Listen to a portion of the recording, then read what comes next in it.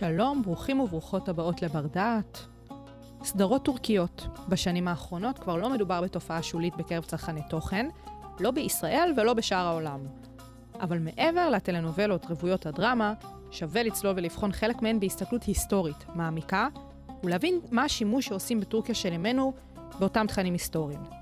בשני הפרקים הקרובים נבחן את הסדרה התחייה ארטורול ונבין כיצד סוגיות כמו לאומיות, יחס לאסלאם ולמגדר מוצגות מבחינה אומנותית, אבל גם מה השימוש העכשווי שמנהיג טורקיה, רג'יפ טייפ ארדואן, עושה בהם למטרותיו שלו. מי שיעזרו לנו בכך הן דוקטור אפרת אביב מהמחלקה להיסטוריה כללית, הפקולטה למדעי הרוח, דוקטור אביב, חוקרת עות'מאניות וטורקיה המודרנית, ופרופסור הילדה נסימי, גם כן מהמחלקה להיסטוריה כללית מהפקולטה למדעי הרוח, פרופסור נסימי, חוקרת לאומיות וציונות, ואת הקהילה שעברה הניסות לאסלאם בצפון איראן. שלום אפרת ושלום להילדה. שלום. שלום. הפרק אנחנו מתחילות את הסדרה שלנו בת 3 הפרקים, כמובן על הסדרה התחייה ארטורול, ואני תוהה למה בעצם אנחנו יושבות כאן באולפן באוניברסיטת בר אילן, ומקדישות לסדרה הזאת 3 פרקים משלנו. זאת שאלה טובה. כן. זאת אומרת, אני חושבת שאני קצת אשמה, כי אני ראיתי את הסדרה ונגנבתי ממנה נורא, ודיברתי עם אפרת, המומחית שלנו לענייני עות'מאנים וטורקיה, והחלפנו דעות על מה ההבדל בין דמיון למציאות קצת, משהו בסגנון הזה.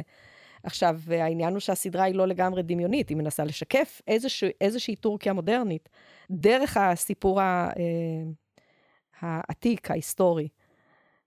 אז זו אני חושבת הסיבה, ואני חושבת שזו סדרה, והשיחה שלנו אמורה לעניין כל מי שמתעניין בלאומיות בכלל, בלאומנות, בלאומיות ובהשקה, בחיתוך בין לאומיות להיסטוריה, ובטח ובטח כל מי שגר באזור שלנו ומתעניין בטורקיה. או באסלאם. או באסלאם, נכון, אפרת. אני פשוט רואה בסדרה הזאת איזושהי... אני אשתמש עכשיו בסיסמה של ש"ס, להחזיר עטרה ליושנה. נכון.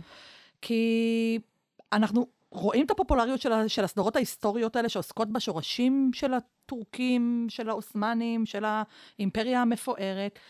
אלה דברים שלא היו. אלה דברים שנגנזו במשך שנים, ופתאום, בזכות ארדואן, במראות או שלא, אנחנו חוזרים לגאווה שבעצם במשך עשרות שנים נדחקה לצד. כי מה שעשו במשטר של אטאטורק, זה היה בעצם להפריד את האימפריה העות'מאנית. אנחנו לא רוצים קשר לאסלאם, אנחנו לא רוצים קשר לנחשלות, אנחנו לא רוצים קשר לאימפריה שנכשלה, לאימפריה שהפסידה, שלטה כל כך הרבה שנים, שטחים כל כך נרחבים. מנוונת, מושחתת. בוודאי, אבל הפסידה. אימפריה בעלת מוניטין, שלילי ביותר, עד עצם היום הזה, כשאנחנו מדברים עם סטודנטים שבאים ממקומות שונים בעולם, בעיקר מהבלקן, אבל גם סטודנטים ישראלים וערבים, שחיים פה. אני שואלת את הסטודנטים, מה למדתם על האימפריה העות'מאנית? איזה רושם קיבלתם, חיובי או שלילי? לגמרי שלילי. התשובה היא שלילי לחלוטין. אז הטורקים מקבלים עכשיו, עוד פעם, בזכות ארדואן, איזושהי אפשרות, איזושהי הזדמנות, להחזיר את הגאווה הטורקית שלהם, להחזיר את הכבוד לדת שלהם, לגעת בניצחונות של האימפריה, ממש. ולא בנקודות החלשות. גליפולי, זה דוגמה מצוינת, הסדרה שלקחת מתוך כל הכישלון הגדול של מלחמת העולם הראשונה, לקחת את הנקודה הזאת של הניצחון הנקודתי, ולהפוך אותו לסדרה. נכון. הפופולריות של הסדרה, תדברי על למה בכלל הסדרות האלה חשובות, אבל הפופולריות של הסדרה הספציפית הזאת, היא, אני חושבת, עוברת את גבולות, יהיו שיגידו הטעם הטוב, יהיו שיגידו הטעם האומנותי. בואי נגיד, מדובר על 40% רייטינג לפעמים, כלומר בשיא שלה. השחקן הראשי מדבר על זה שמיליארדים צפו בסדרה, כי זה לא רק טורקיה, זה כל האזור שלנו, מאוד מאוד פופולרית בפקיסטן ואזרבייג'אן, אבל מאוד פופולרית גם במערב, כלומר קנדה, בריטניה, ארצות הברית, באמת חוצה גבולות ברמות שאי אפשר לתאר, וכדי להתקשר אל מה שעוד מעט אפרת מן הסתם תדע יותר ממני לדבר עליו, על הסופט פאוור שטורקיה מצליחה לייצא בעזרת הסדרות האלה, אז בואי נדבר על אחד האירועים היותר הזויים, שהנשיא של אזרבייג'אן בא לבקר בטורקיה, ואחד מהמרשים שהושמעו היה מרש דרליש, שזה המרש של הסדרה. וזה הזוי, או כשהיו המשמרים, הקריאה של ארדואן להקים משמרות דמוקרטיים בעקבות ההפיכה של, או ניסיון ההפיכה, או הטענה לניסיון ההפיכה של גולן, במשמרים האלה הופיעו עם דגלים של IYI, כלומר זה נראה כמו IYI, זה לא באמת IYI, זה, שאפשר לקרוא את זה גם כאייה, כטוב. נכון. אבל זה לא באמת, כי זה בסך הכל שני חיצים וקשת, אבל ה-IYI הזה, דגלים כחולים, אנשים הופיעו למפגנים האלה, אבל מה זה? מה זה? זה הדגל של השבט, זה הדגל של שבט קאיה. קאי, שהוא לכאורה השבט המקים, או שבט המקור, או השבט שממנו יצאו האוסמנים. נכון. אז היה את זה, והושמעו המרשים, והופיעו שני שחקנים, 2-3 שחקנים מתוך הסדרה, במשמרות האלה, במפגנים האלה. או השחקן הראשי של הסדרה הפסיק את חופשתו בעקבות האירוע הזה, וחזר ואמר, מעולם לא איבדתי את אמוני בארצי, במדינתי ובממשלה שלי. זה הזוי לגמרי, השילוב הזה בין ויש עוד, אני פשוט, ייגמר לנו הזמן אם אני אמשיך עם הדוגמאות, ואני חושבת שחשוב לנו לשמוע את הקונטקסט הפוליטי שלתוכו הדבר הזה נכנס. אז אני חושבת, בהמשך באמת למה שהילדה אמרה, תמיד כשמגיע מנהיג זר לטורקיה, מקבלים אותו באמצעות אנשים, שחקנים, לבושים בבגדים האופייניים של 17 השושלות שקדמו לאוסמנים. כן, זה האונים והסלג'וקים וכו' וכו'. אני חושבת שהסדרה הזאת, בעצם, בתיאור הזה של נשיא אזרבייג'אן, אני חושבת שהסדרה הזאת בעצם באה לשרת את טורקיה ברמה הזאת שהיא נותנת ויזואליות לכל הדברים, לכל התופעות האלה שכבר קרו הרבה שנים. כלומר, מגיע מנהיג, מקבלים אותו אנשים לבושים בבגדים המסורתיים של אותם שבטים שבעצם מייצגים את השורשים הטורקיים, אבל פתאום, הילדה, יש לנו סדרה, פתאום אנחנו רואים איך הם נראים, אנחנו יודעים את זה בראש, אנחנו מקבלים את המנהיגים, שוב, מדהים, אבל פתאום נכון. אנחנו רואים סדרה, פתאום זה מוכיח לנו את זה, פתאום גם החברה הטורקית, זאת המחשה. בוודאי, את דיברת על החברה הכללית, על הפופולריות של זה, אגב, גם באירופה, במדינות הבלקן, במדינות אחרות, הסדרה הזאת פופולרית. אני אומרת, זה לא רק מיועד החוצה, זה גם מיועד פנימה. אני הטורקי, חוץ ממה שדיברנו קודם, החזרת עטרה ליושנה, אני רואה איך זה נראה, הילדה. את הזכרת מקודם בשיחה מוקדמת, מנהגים, טקסים, פתאום אני רואה איך הם אכלו. פתאום אני רואה איך ארטורול אכל, איזה סוגים של מאכלים היו שם. פתאום אני רואה איך הם ישבו ביחד, נשים וגברים. זה הופך את זה לאמיתי ומוחשי. בדיוק. עד כדי כך, אני, באחד מהמקומות שרצו לתת כבוד לארטורול, האב של האב המייסד, בטעות, עשו את זה בדמות של השחקן של הסדרה, ולקח קצת זמן עד ששמו לב שזה הדמות של השחקן של הסדרה, ואז הורידו את זה. אבל העובדה שמישהו חשב לתת כבוד לארטורול על ידי לקיחת דמותו של שחקן מהסדרה, שהדמיון משתלב עם המציאות. שהדמיון משתלב עם המציאות, כשתיאטרון הפוליטיקה ותיאטרון האומנות הופכים להיות פשוט מעורבבים לחלוטין ברמה שהיא, את יודעת מה? אני לא יודעת, זה במאמר, בסוגריים של הסוגריים.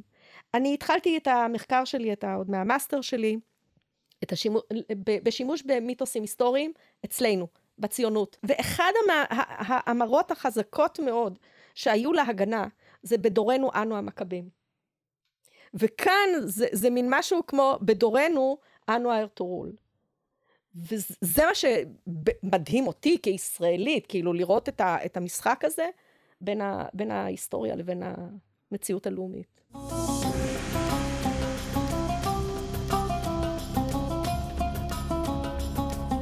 מה העלילה של הסדרה? הסיפור של הסדרה הוא, על פי הסדרה הוא בוודאי, ואפרת תכף תגיד לנו כמה הוודאות הזאת היא ודאית, מישהו אביב של אוסמן, שהוא אבי האוסמנים, כלומר השושלת שהקימה את האימפריה האוסמנית, שנקראת על שמה של השושלת, כנהוג בימים ההם. זאת אומרת, דברים דומים יש לנו בסין, שקוראים לה מדינת צ'ינג, על שמה של שושלת צ'ינג, וכן על זו הדרך. אז המדינה היא אוסמנית, על שם השושלת האוסמנית, שהיא על שמו של היוצר, שהוא אוסמן, או לא בדיוק אוסמן, שעל זה גם נדבר עוד מעט, אבל בדיוק. כי השם שלו, יש טענה שהשם שלו בכלל לא אוסמן? אלא הוא תמן. התמן, שם טורקי. כבר פה אנחנו רואות מחלוקת. כבר פה יש מחלוקת בין המציאות לבין הסדרה. בסדרה זה חד משמעית אוסמן. כאילו שלא יהיו לנו אי הבנות, כמו שזה חד משמעית אבא שלו הוא ארטורול, וחד משמעית הסבא שלו הוא סולימאן שאה, שגם על זה עוד נדבר. לא, בהיסטוריוגרפיה הוא נחשב אוסמן. אני רק אומרת שכנראה, לא בטוח גם שבמקור הוא נחשב התמן, לא בדיוק אוסמן. איך קרא לו אבא שלו? בקיצור, אנחנו לא יודעים. על אבא שלו אנחנו... זה נתון למחלוקת. מה התקופה עליה הסדרה מבוססת? 113, הם לא טורחים בסדרה, הם מאוד מאוד נזהרים בדברים האלה. זאת אומרת, גם כשהם סוטים מהמציאות, הם מאוד נזהרים, אני חושבת, והם לא נותנים שנים, אבל אם את בודקת, פשוט לפי הדמויות שמוזכרות בסדרה, אם את בודקת לפי האירועים שמוזכרים בסדרה, כי יש רפרנסים לאירועים אמיתיים, לאנשים אמיתיים שקל מאוד לבדוק, למשל, אני יודעת מה, הסולטן הסלג'וקי קייקובד וכאלה דברים, את יכולה למצוא את הנקודות האלה שאת יכולה להיאחז בהם, זה ראשית אמצע המאה ה-13, עד השליש השלישי של המאה ה-13 גג, זה האזור הזה. איפה בדיוק זה מתחיל, איפה בדיוק זה נגמר, זה עמום, אני חושבת בכוונה. וזה סיפור של אדם שהוא מנהיג מדהים בעיניי, זאת אומרת, אני כיהודייה, דתייה, ישראלית, ציונית, אומרת לך, הם הצליחו לדבר אליי, על מנהיג אידיאלי, הוא חכם, הוא מרחיק ריאות, הוא ממש חוזה, הוא מקריב את עצמו למען השבט שלו, למען העתיד של העם שלו, מילט, אגב, כן?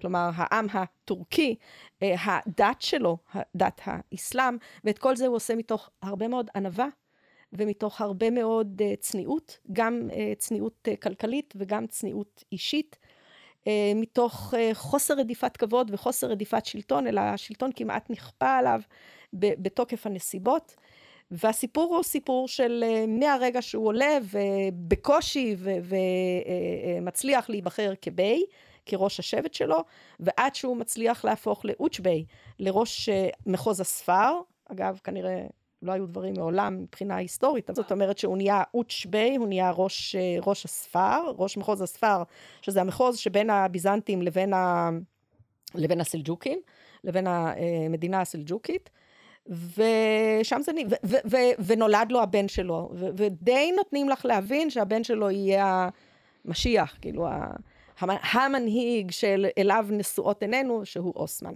למרות שיש לו ילדים נוספים.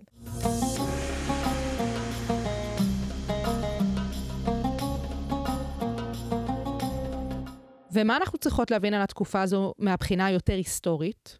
שזאת בעצם ההתחלה של הטורקים, של האוסמנים לפני כן. אנחנו מדברים על קונפדרציה של עמים, של שבטים, שמגיעה מצפון סין, צפון מונגוליה, בואכה סיביר, קזחסטן של היום, כל הערבה הזאת, כל האזור הזה, לוחמים, אמיצים מאוד, חזקים מאוד, וחלק מהקונפדרציה הזאת למעשה מתפצלת לשתי קבוצות גדולות, נניח ככה, של שבטים טורקיים. אחד זה הקיפצ'קים, שאנחנו מכירים אותם כי הם הגיעו למערב אירופה, וגם לאזורים של הפוסט-סובייטים של היום, והקבוצה השנייה היא הקבוצה של האוזים, שבטי האוז, שאחד משבטי האוז זה השבט קאי, שממנו בעצם צומחת השושלת האוסמנית. והם מגיעים באמת לאסיה הקטנה, ומתיישבים באזור הזה, מתחילים במקום שנקרא סעוד, שהוא נמצא לא רחוק מאנקרה של היום, ושם הם מתחילים בתור איזושהי שושלת. עכשיו, כל השבטים האלה, הם באמת מייצגים את כל הפן ההיסטורי של החיים בשבט. למשל, הילדה דיברה קודם על המנהיג, יש את החאן, מי שנקרא, או הבי, הם קראו לזה, או בק, כן, במקור, סליחה, מאוחר יותר, שהוא מחליט, הוא מקבל את ההחלטות, בעיקר בנושאים צבאיים, המקום שלו בשבט הוא מאוד מאוד חזק, מאוד מאוד מבוסס, וכל המסורות של השבטים, אני זוכרת, בתקופה שלימדתי מבוא לאימפריה האוסמנית, היה מאוד קשה לסטודנטים להבין את כל הרצף, אני זוכרת שהייתי עושה חיצים על הלוח, כדי להסביר מי מגיע מאיפה, והכי קשה היה לי לנסות להמחיש להם את זה, ומה שהייתי עושה זה, להראות להם חלק, קטעים מהסרט מונגול, נכון, כי הם דומים להפליא. בוודאי, כי זה אותם שבטים שנחלקו לטורקמנים ומונגולים, ובעצם הגיעו ביחד מכל המקומות מצפון סין שהזכרתי קודם. פשוט מגיעים ביחד במסה מאוד גדולה. אחר כך כמה גם יריבות בין המונגולים. והם נדחקים מהמונגולים. מאוחר יותר. אבל עד שקמו, עד שנוצרו הסדרות הללו, אולי אלף לא מה להראות לסטודנטים, היום את כבר יכולה להראות להם איך נראו לא השבטים המונגולים, אלא השבטים הטורקמנים, אלא איך התחילה ההתחלה של הטורקים. ואז הם התיישבו שם. וכמו שנאמר קודם, אוסמן, שהוא באמת מייסד השושלת, הוא פעל בין 1280 ל-1299, שהיא בעצם השנה שאנחנו רואים בהיסטוריוגרפיה, שנחשבת לשנה שבה הוקמה האימפריה האוסמנית. אז כל מה שקרה קודם, זה באמת קודם לכן. צריך לציין שהם מגיעים, שהם מנצחים את הביזנטים בקרב מנזיקרט ב-1097, וככה הם באמת נכנסים למקום הזה שמלא בביזנטים מצד אחד וערבים מצד שני, והאוסמנים מצליחים להשיג את הביזנטים למערב ואת הערבים לדרום, וככה הם תופסים להם את המקום הזה ואת השטח הזה. לפי אחד ההיסטוריונים הם פשוט היו בזמן הנכון ובמקום הנכון, מקום שאף מעצמה לא התעניינה בו. כולל המונגולים, כאילו המונגולים כאילו סוג של מדלגים עליהם, או עוקפים אותם, או משהו כזה. ועל הרקע הזה אנחנו בעצם מתחילים את התחייה של האוסמנים. אגב, כמו שאמרנו, קוראים לסדרה הזאת התחייה, הסדרה הבאה של אוסמן, בדיוק, המייסד, ההיווסדות, ההקמה של האימפריה, וככה זה ממשיך גם בהמשך. אבל את יודעת טורקית, ואת תגידי לי אם זה נכון מה שקראתי, כי אני באה, את יודעת, אני הדיוט קורא בעניין הזה, אבל לפי מה שקראתי, השימוש במונח תחייה הוא לא מקרי, כי יכלו להשתמש במילה קצת פחות חריפה וחשובה, והמילה דריליש, תחייה, יש בה אלמנט של resurrection, של לקום מחדש. נכון מאוד, נכון מאוד. שהוא כמעט מושג נוצרי, הייתי אומרת. נכון מאוד, עם המון מאפיינים דתיים, ותחשבי על זה, הילדה, שמה זה התחייה מחדש? בעצם כל השנים הללו שהאימפריה, שכל לימודי האימפריה וכל הנראות של האימפריה נדחקה לצד, אנחנו קמים מחדש. האימפריה קמה מחדש, אנחנו יכולים לקחת את זה גם לנאו-אוסמניזם של ארדואן. בדיוק. מדברים גם על זה כחלק מקריאה פוליטית שלו, מאיזשהו חזון פוליטי שלו. היום כבר קצת פחות מדברים על זה, אבל לפני עשור וחצי, זה היה מאוד מאוד בשיח האקדמי, זה באמת נאו-אוסמניזם או ריאל פוליטיק שלו. בתכלס, אני לא בטוחה שיש בזה כל כך נאו-אוסמניזם, כמו שיש בזה איזשהו רצון להחזיר את הטורקיות, כמו שאמרת. אז שני דברים. קודם כל, מסתבר שבאחת מההזדמנויות, אני לא זוכרת, באחת הבחירות, הוא השתמש במונח דריליש. מעניין. לצרכים שלו, כן? הוא רק השתמש במושג. לא משנה. ואז אני חושבת שאת מקבלת תחייה פי 3, בחזקת 3. כי אצל ארטורול, בסדרה, התחייה שהם מנסים להביע, זה התחייה של העמים הטורקים. כי כאילו היה עם טורקי בימיו של עוז. ובגלל הפירוד בינינו, והנה שוב הרפרנס לימינו, בגלל הפירוד בינינו נשברנו וירדנו מגדולתנו. בגלל עוונותינו, בגלל חטאינו גלינו מארצנו כמעט. ועכשיו ארטורול מביא אותנו שוב יחד, גורם לנו לתחייה בזכות היחד החדש, ואז ארדואן בא ועושה את זה, וגם אני עושה לזה תחייה, עושה לנו לטורקיה תחייה מחדש, אם אנחנו נדע להשתמש באותם אמצעים, זאת אומרת של ארדות, של שמירה על המנהיג האחד והלא ללא אופוזיציה וכולי. אז זו תחייה כפול 3. יפה.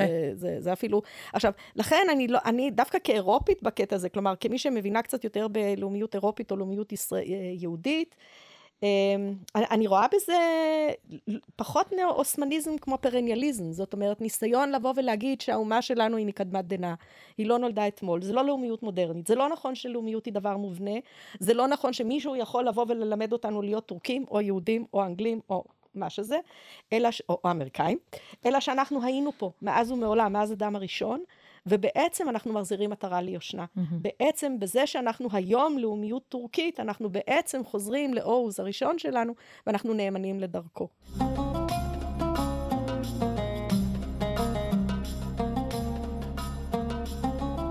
אני מרגישה בתיאור שאתן נותנות בחלק הזה שאוקיי, יש את היסודות שמנסים להציב בשביל באמת מטרות יותר גדולות מאשר המטרה האמנותית, אבל בסופו של דבר יש לי תחושה שיש כאן קצת חופש אמנותי גדול מדי.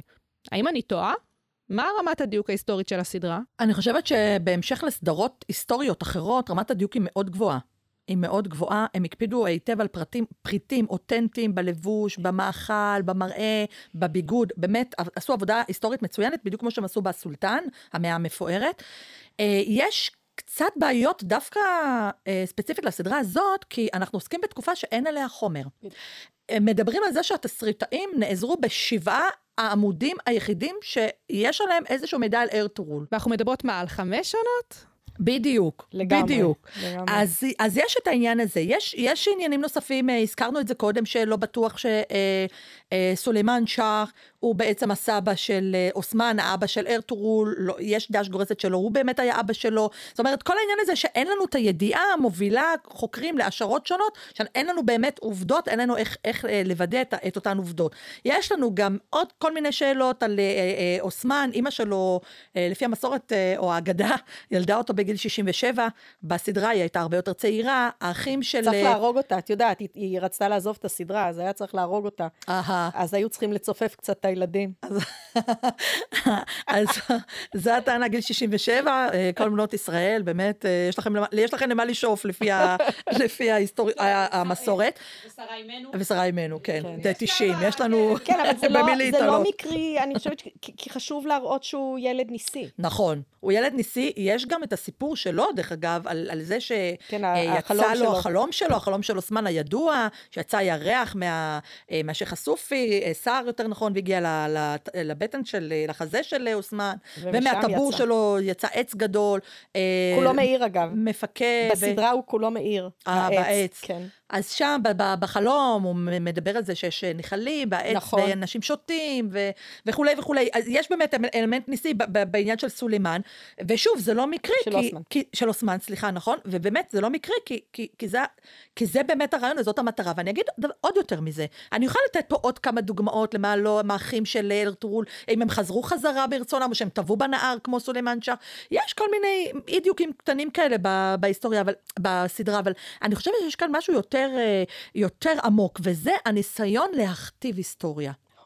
כמו שבתקופה של הטאטורק, מי שזוכר, ניסו להכתיב את שפת השמש, קראו לה טורקית שפת השמש, שזאת הייתה השפה הראשונה שבה דיברה האנושות, לפי המסורת הזאת, והעסיקו בתקופה הזאת גם היסטוריונים, כמובן בתשלום, שבעצם יוכיחו שהטורקית הייתה השפה הראשונה, כתבו את ההיסטוריה מחדש. וזה מה שלימדו במשך שנים בבתי הספר. אני חושבת שארדואן עושה בדיוק את אותו דבר, כיוון שהסדרה, המאה המפוארת, או הסולטן, כמו שתרגמו אותה לעברית, התחילה עוד לפני הסדרה ארטורול, ב-2011, ואותה ארדואן לא אהב. למה הוא לא אהב אותה? כי לדעתו, הדמויות היו פחות דתיות ממה שהן היו במציאות.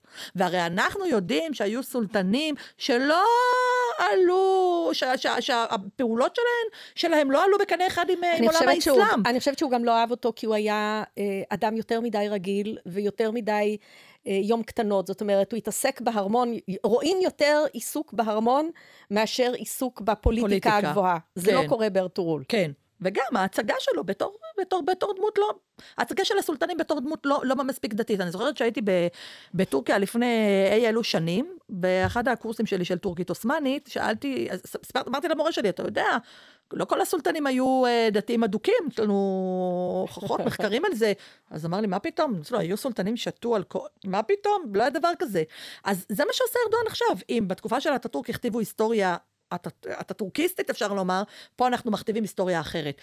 הארטורול שלנו יהיה איש אמין, דתי מאוד, בעל ערכים אסלאמיים מובהקים, והוא יבטא את זה בכל היבט של החיים שלו. הוא פשוט אדם בעל ערכים גבוהים, מעבר אפילו לשאלה המוסלמית שלו, שהוא מאוד מאוד עמוק, הוא אדם בעל ערכים, מה שלא כל כך ראית בסולימן. ראיתי את סולימן, ראיתי את... נכון, לא ראית את זה. אז התשובה של ארדואן. היה אדם די רגיל ופשוט, ונתון לגחמות של נשים, ונתון למזימות של נשים, ונענה למזימות של נשים. זה לא קורה לארטורול.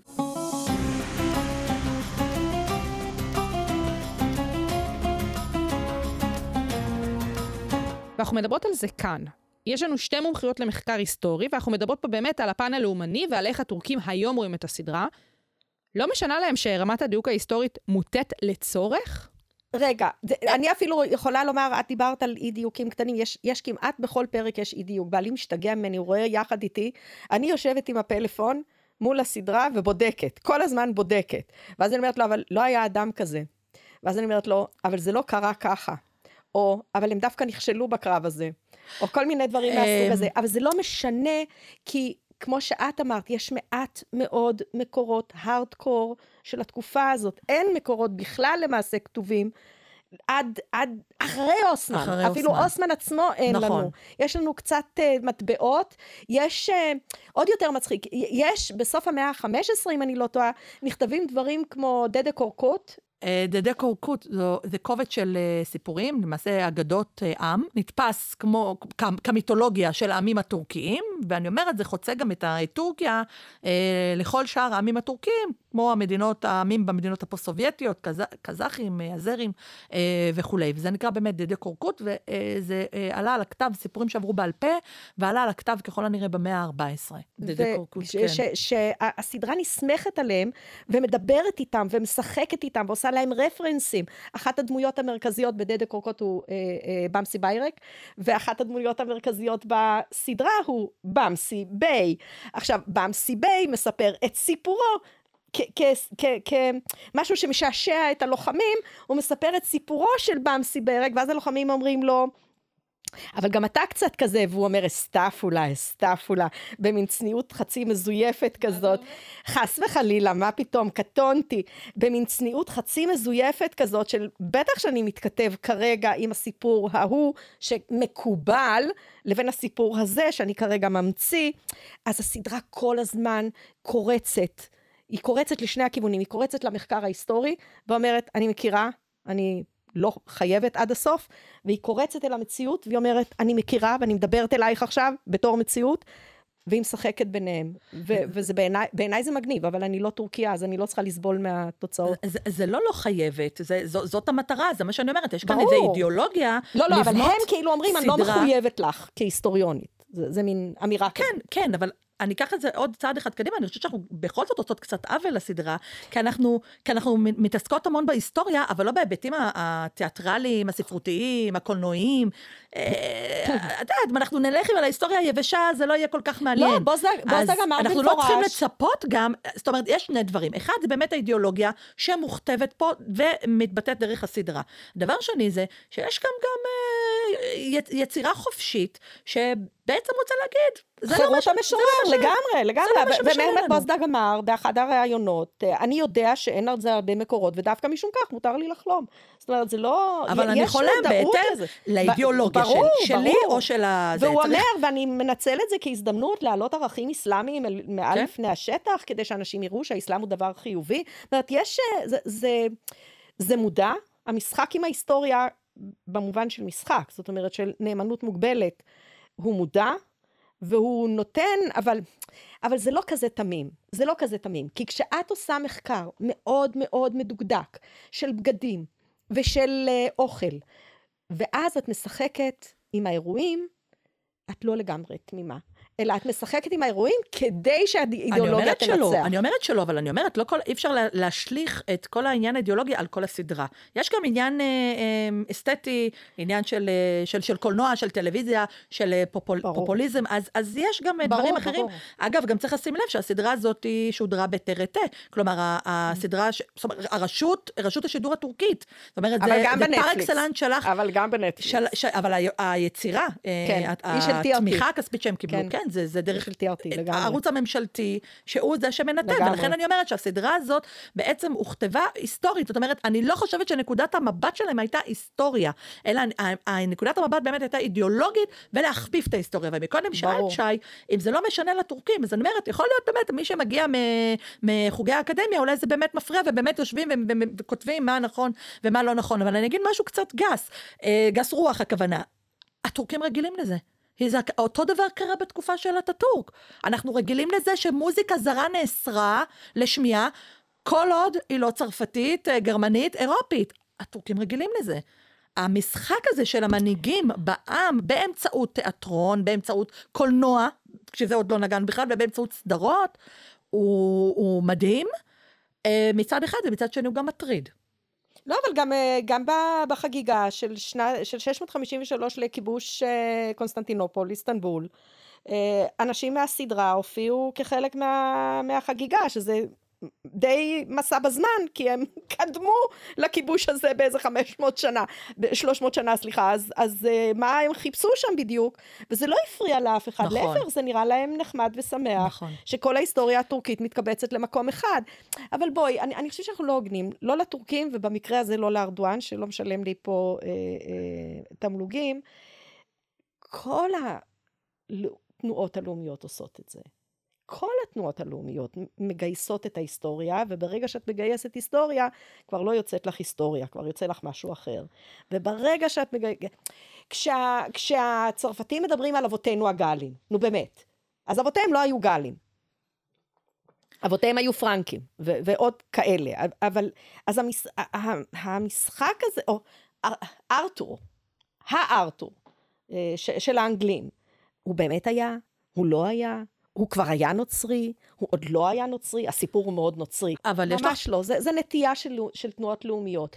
מכיוון שמדובר פה במדינה לא דמוקרטית, אז זה יותר בוטה, הערכים שמעלים כאן הם הערכים הלא דמוקרטיים שהמדינה מעלה על נס. פה את יכולה לציין את הבעיה, אבל לא בעצם האי דיוק ההיסטורי המגויס. כן. זה... אבל שאלתי... been there, done that. שאלתי, האם יש לך דוגמה מקבילה במה שקורה בישראל, למשל, גיוס של סדרת טלוויזיה לצורך לאומיות? פלמח. כן. היה, מכיוון שאנחנו, הלאומיות שלנו היא בדרך כלל לאומיות של איך אנחנו לא בסדר, אז בסדרה פלמח לנוער, כן. אני חושבת שבפלמח לא היו גברים, היו בעיקר נשים. שזה לבוא ולקחת ערך שהוא של היום, של נשים לוחמות, ולהכניס אותו לתקופה שהיו נשים בפלמח, והן היו נשים, אבל לא, הן לא היו כאלה מרכזיות, כמו בסדרה. לא, מה פתאום, לא היו דברים מעולם. אז כן, אנחנו גם עושים את זה. היו המון תלונות נגד עמוד האש שהוא לא מדייק, שהוא למשל לא מתייחס למזרחים, ואז היה צריך לעשות סדרה משלימה כדי לקחת בחשבון מזרחים.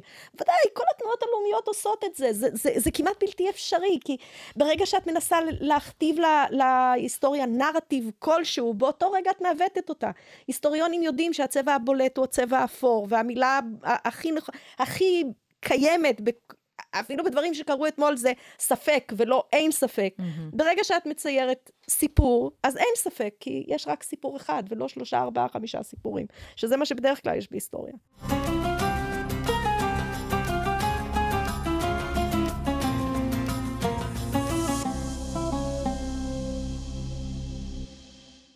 הילדה ואפרת, אנחנו בסיומו של הפרק הראשון שלנו, מתוך 2 פרקים בסדרה, שעוסקת בסדרה הטורקית, התחייה ארטורול. במהלך הפרק ניסינו להבין מהי הסדרה, על מה היא מדברת, מהם קווי העלילה שלה, אבל גם ניסינו להבין את ההיסטוריה שהיוותה את הטריגר לסדרה, ואילו שימושים עושים באותה היסטוריה שמהווה את הכר הפורה לעלילת הסדרה.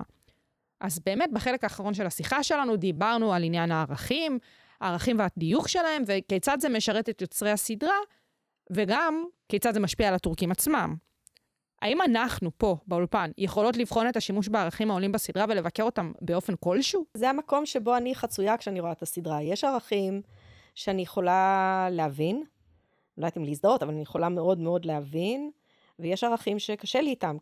קל לי עם חלק מהדילמות שהם מעלים, של יחיד מול רבים, מי לוקח, ערכים מול אהבה פרטית, מה לוקח. אלה דברים שאני כאדם באשר הוא אדם, אני יכולה להזדהות איתו. עם התשובות קצת יותר קשה לי. התשובה שם היא חד משמעית, הרבים לוקח, הקהל לוקח, העם לוקח, המילט, האובה, המנהיג, זה לוקח. הציות הוא מוחלט. אין מקום לשאלות מול המנהיג. המנהיג הוא מוחלט. הזר, האחר, הוא מכוער, הוא טיפש, הוא מרושע, הוא אכזרי, לא יודעת, יש איזו מילה רעה ששכחתי להגיד עליו, הוא מכוער, אמרתי עוד, יש עוד משהו, לא יודעת, אם יש, אז בבקשה שקהל השומעים ישלים, זה הזר. נכון, הוא יכול להתאסלם ואז הוא נהיה כמונו, כלומר יפה וטוב ונאמן ומסור, ושוב, כל המילים הטובות שלא השמעתי להשמיע, שנאת הזר, שנאת המערב, שנאת העובדי אלילים. זה בסדר להיות נוצרי, זה בסדר להיות יהודי, זה בסדר להיות ארמני. זה בסדר להיות הרבה דברים, אבל אתה צריך להיות נאמן לנו. לא ברור מי זה הלנו הזה, אבל הלנו. כשהדבר היחיד שברור מתוך הלנו הזה זה המנהיג. המנהיג הוא חד משמעי. אז לפחות בארטורול הוא מנהיג אידיאלי. הוא אדם מדהים. הוא מזכיר לי אגדות שלנו על דוד המלך. זה מדהים. הבעיה היא מה קורה כשהוא לא יהיה כזה מדהים, או האם הוא נניח יכול להיות גם ארדואן. כשדיברנו מקודם על מחיקת הגבולות בין ההווה לעבר ולגיוס של ההיסטוריה הזאת, זה מגייס לציות, זה מגייס לשנאת הזר, זה מגייס לאחדות כפויה, זה מגייס לחוסר סובלנות מוחלטת לדעה אחרת. זה בעייתי, זה קשה. אני חושבת שזה עולה בקנה אחד עם תופעת הלאומיות בטורקיה, סלש לאומנות בטורקיה. כשאני מדברת על לאומנות, אני מדברת גם על, או אני אולי קצת יותר רגישה למושג, אז אני אגיד לאומיות חילונית ולאומיות דתית, שזה באמת כל צד מוצא לעצמו את המנהיגים ואת האישים שהוא הולך בעקבותיהם ושהוא מפאר אותם. אבל בגדול, אם אני מסתכלת על כל המעגלים של הלאומיות בטורקיה, שבאמת גובלת בלאומנות, אני חושבת שזאת הבעיה היום בטורקיה, אני כבר גורסת את זה הרבה שנים, יותר מדת, אני חושבת שגם הדת מגויסת לשם. אני חייבת לציין שלא כל איש דתי הוא גם לאומן, לא לאומי בטורקיה. אגב, גם בחוגים הדתיים הייתה ביקורת גם על ארטורול וגם על סדרות אחרות. אז זו לא מקשה אחת, אבל אם אני מתייחסת כרגע ללאומיות הדתית והחילונית ביחד, אני חושבת שהסדרה, כמו שתיארנו פה, עולה בקנה אחד עם הערכים שמנסים להנחיל. אני חושבת שזה עולה בקנה אחד גם עם המדיניות של ארדואן. אני מזכירה לכם שהסדרה צולמה בין 2014 ל-2019, ב-2016 יש את ניסיון ההפיכה האמיתי או המבוים של גולן, כשאחת האשמות של ארדואן, אגב, זה גם קרה קודם לכן בגזי וכל מיני אירועים אחרים, היא שהמערב או הלובי הזר, שאנחנו לא יודעים מי הוא, עומד מאחורי ההפיכה, מאחורי ניסיון ההפיכה הזה. בדרך כלל הכוונה היא למערב, הרבה פעמים גם לישראל על הדרך, אבל מה שאנחנו רואים בסדרה מתכתב היטב עם המדיניות של ארדואן, עם הפחד מזרים, החשש מזרים, עלייה באנטישמיות בטורקיה, ושנאת זרים כללי. כולל הקטע הזה שאם יש בינינו פירוד, בינינו הטורקים פירוד, סימן שמישהו מבחוץ מחרחר ריב. זה בדיוק מה שטוען ארדואן. בדיוק. ואנחנו לא יכולות להתעלם מהעובדה שהסדרה הזו היא חלק מהאסטרטגיה יותר גדולה של הטורקים, במה שנקרא הסופט פאוור. בסופו של דבר, אנחנו בתור 3 נשים שיושבות כאן באולפן ומדברות על הסדרה, אחת עושה את זה באמת בתור צופה אדוקה שלה, אחת בתור חוקרת ומומחית לתחום של טורקיה, ואחת הקטנה פשוט מרותקת לשתיכן, אבל אנחנו יושבות כאן ואנחנו מנסות להבין יחד. מה האסלאם של הסדרה עושה לנו בתור צופות? איך הסופט פאוור בא לידי ביטוי בתכלס? גם בסדרה וגם בקרב הטורקים, אבל גם בקרב הצופים הזרים, שבסופו של דבר הולכים שבי אחר הטלנובלה הטורקית. בואי, אותי הוא כבש. הוא כבש. אני לא יכולה, הצורה שאני רואה היום אסלאם, היא לא כמו לקרוא אסלאם מהספרים. היא לא כמו לפגוש מוסלמים ברחוב. שהמפגשים, לא משנה מה הם יהיו, בין אם הם יהיו עם סטודנטים ורופאים ורוקחים ושיפוצניקים ו-whatever it is, זה אף פעם לא משהו מעמיק. סורי, אין לי חבר מוסלמי או חברה מוסלמית, היה ראוי שיהיה או לא היה ראוי, פשוט אין. ואת מדברת באמת בתור מישהי שצופה, בתור אזרחית במדינה שיש בה מיעוט קטן של מוסלמים. בדיוק, ומצד שני, אני עם תרבות אירופית ועם השכלה אירופית והמחקר שלי, האקדמיה, מה לעשות, עם תפיסות מערביות, ואני באה אל הסדרה גם עם הרבה ביקורת, ואני חושבת ששמעו אותה גם בפרק הקודם, אני לא יודעת אם שמעו את זה באותה מידה בפרק הזה, אני יכולה להשמיע, אם צריך. השהידיות היא אחד מהנושאים שלא דיברנו עליהם, ולא יכולה להגיד שברגעים האלה שהסדרה מעלה על נס, וזה לא קורה קצת, זה קורה הרבה, את השהידיות, כמה שהיא חשובה, וכמה אשרינו שזכינו למות למען האסלאם, ואשרייך שזכית שהבן שלך מת למען האסלאם, ואשרייך שנשארת אלמנה למען האסלאם, ואשרייך שפשוט הלוואי שנזכה למות, האם העברתי מספיק את הרתיעה שלי? תודה. אז למרות כל זה, יש בסדרה מספיק אסלאם אוניברסלי, עם עקרונות אוניברסליים, ועם יכולת להתחבר אל המקומות הכי בבטן, כדי שאני אראה את האסלאם אחרת. שאני אולי לא אראה אותו כמו אחרי שקראתי את פוליאנה, אבל אולי כמו אחרי שקראתי את טליסמה של וולטר סקוט. את הנצרות, כן? של טליסמה של וולטר סקוט. למרות שזו תקופת מסע הצלב, אני יודעת מה עשו מסע הצלב לבני עמי, כן? אבל הנצרות בטליסמה היא לא אותה נצרות ששרפה את שפרה, וורמייזה וזה. אז זה אסלאם אחר. וזה אסלאם שלי אישית, כאדם, היה חשוב לראות וללמוד. ובמובן הזה, הסופט פאוור של טורקיה פשוט עשה עבודה נהדרת. עם הביקורת, אחרי הביקורת, למרות הביקורת, עשה עבודה נהדרת. אני רוצה להודות לכן, וכמובן שנתראה בפרק הבא, פרופסור הילדה נסימי ודוקטור אפרת אביב מהמחלקה להיסטוריה כללית בפקולטה למדעי הרוח. המון המון תודה. תודה רבה לך.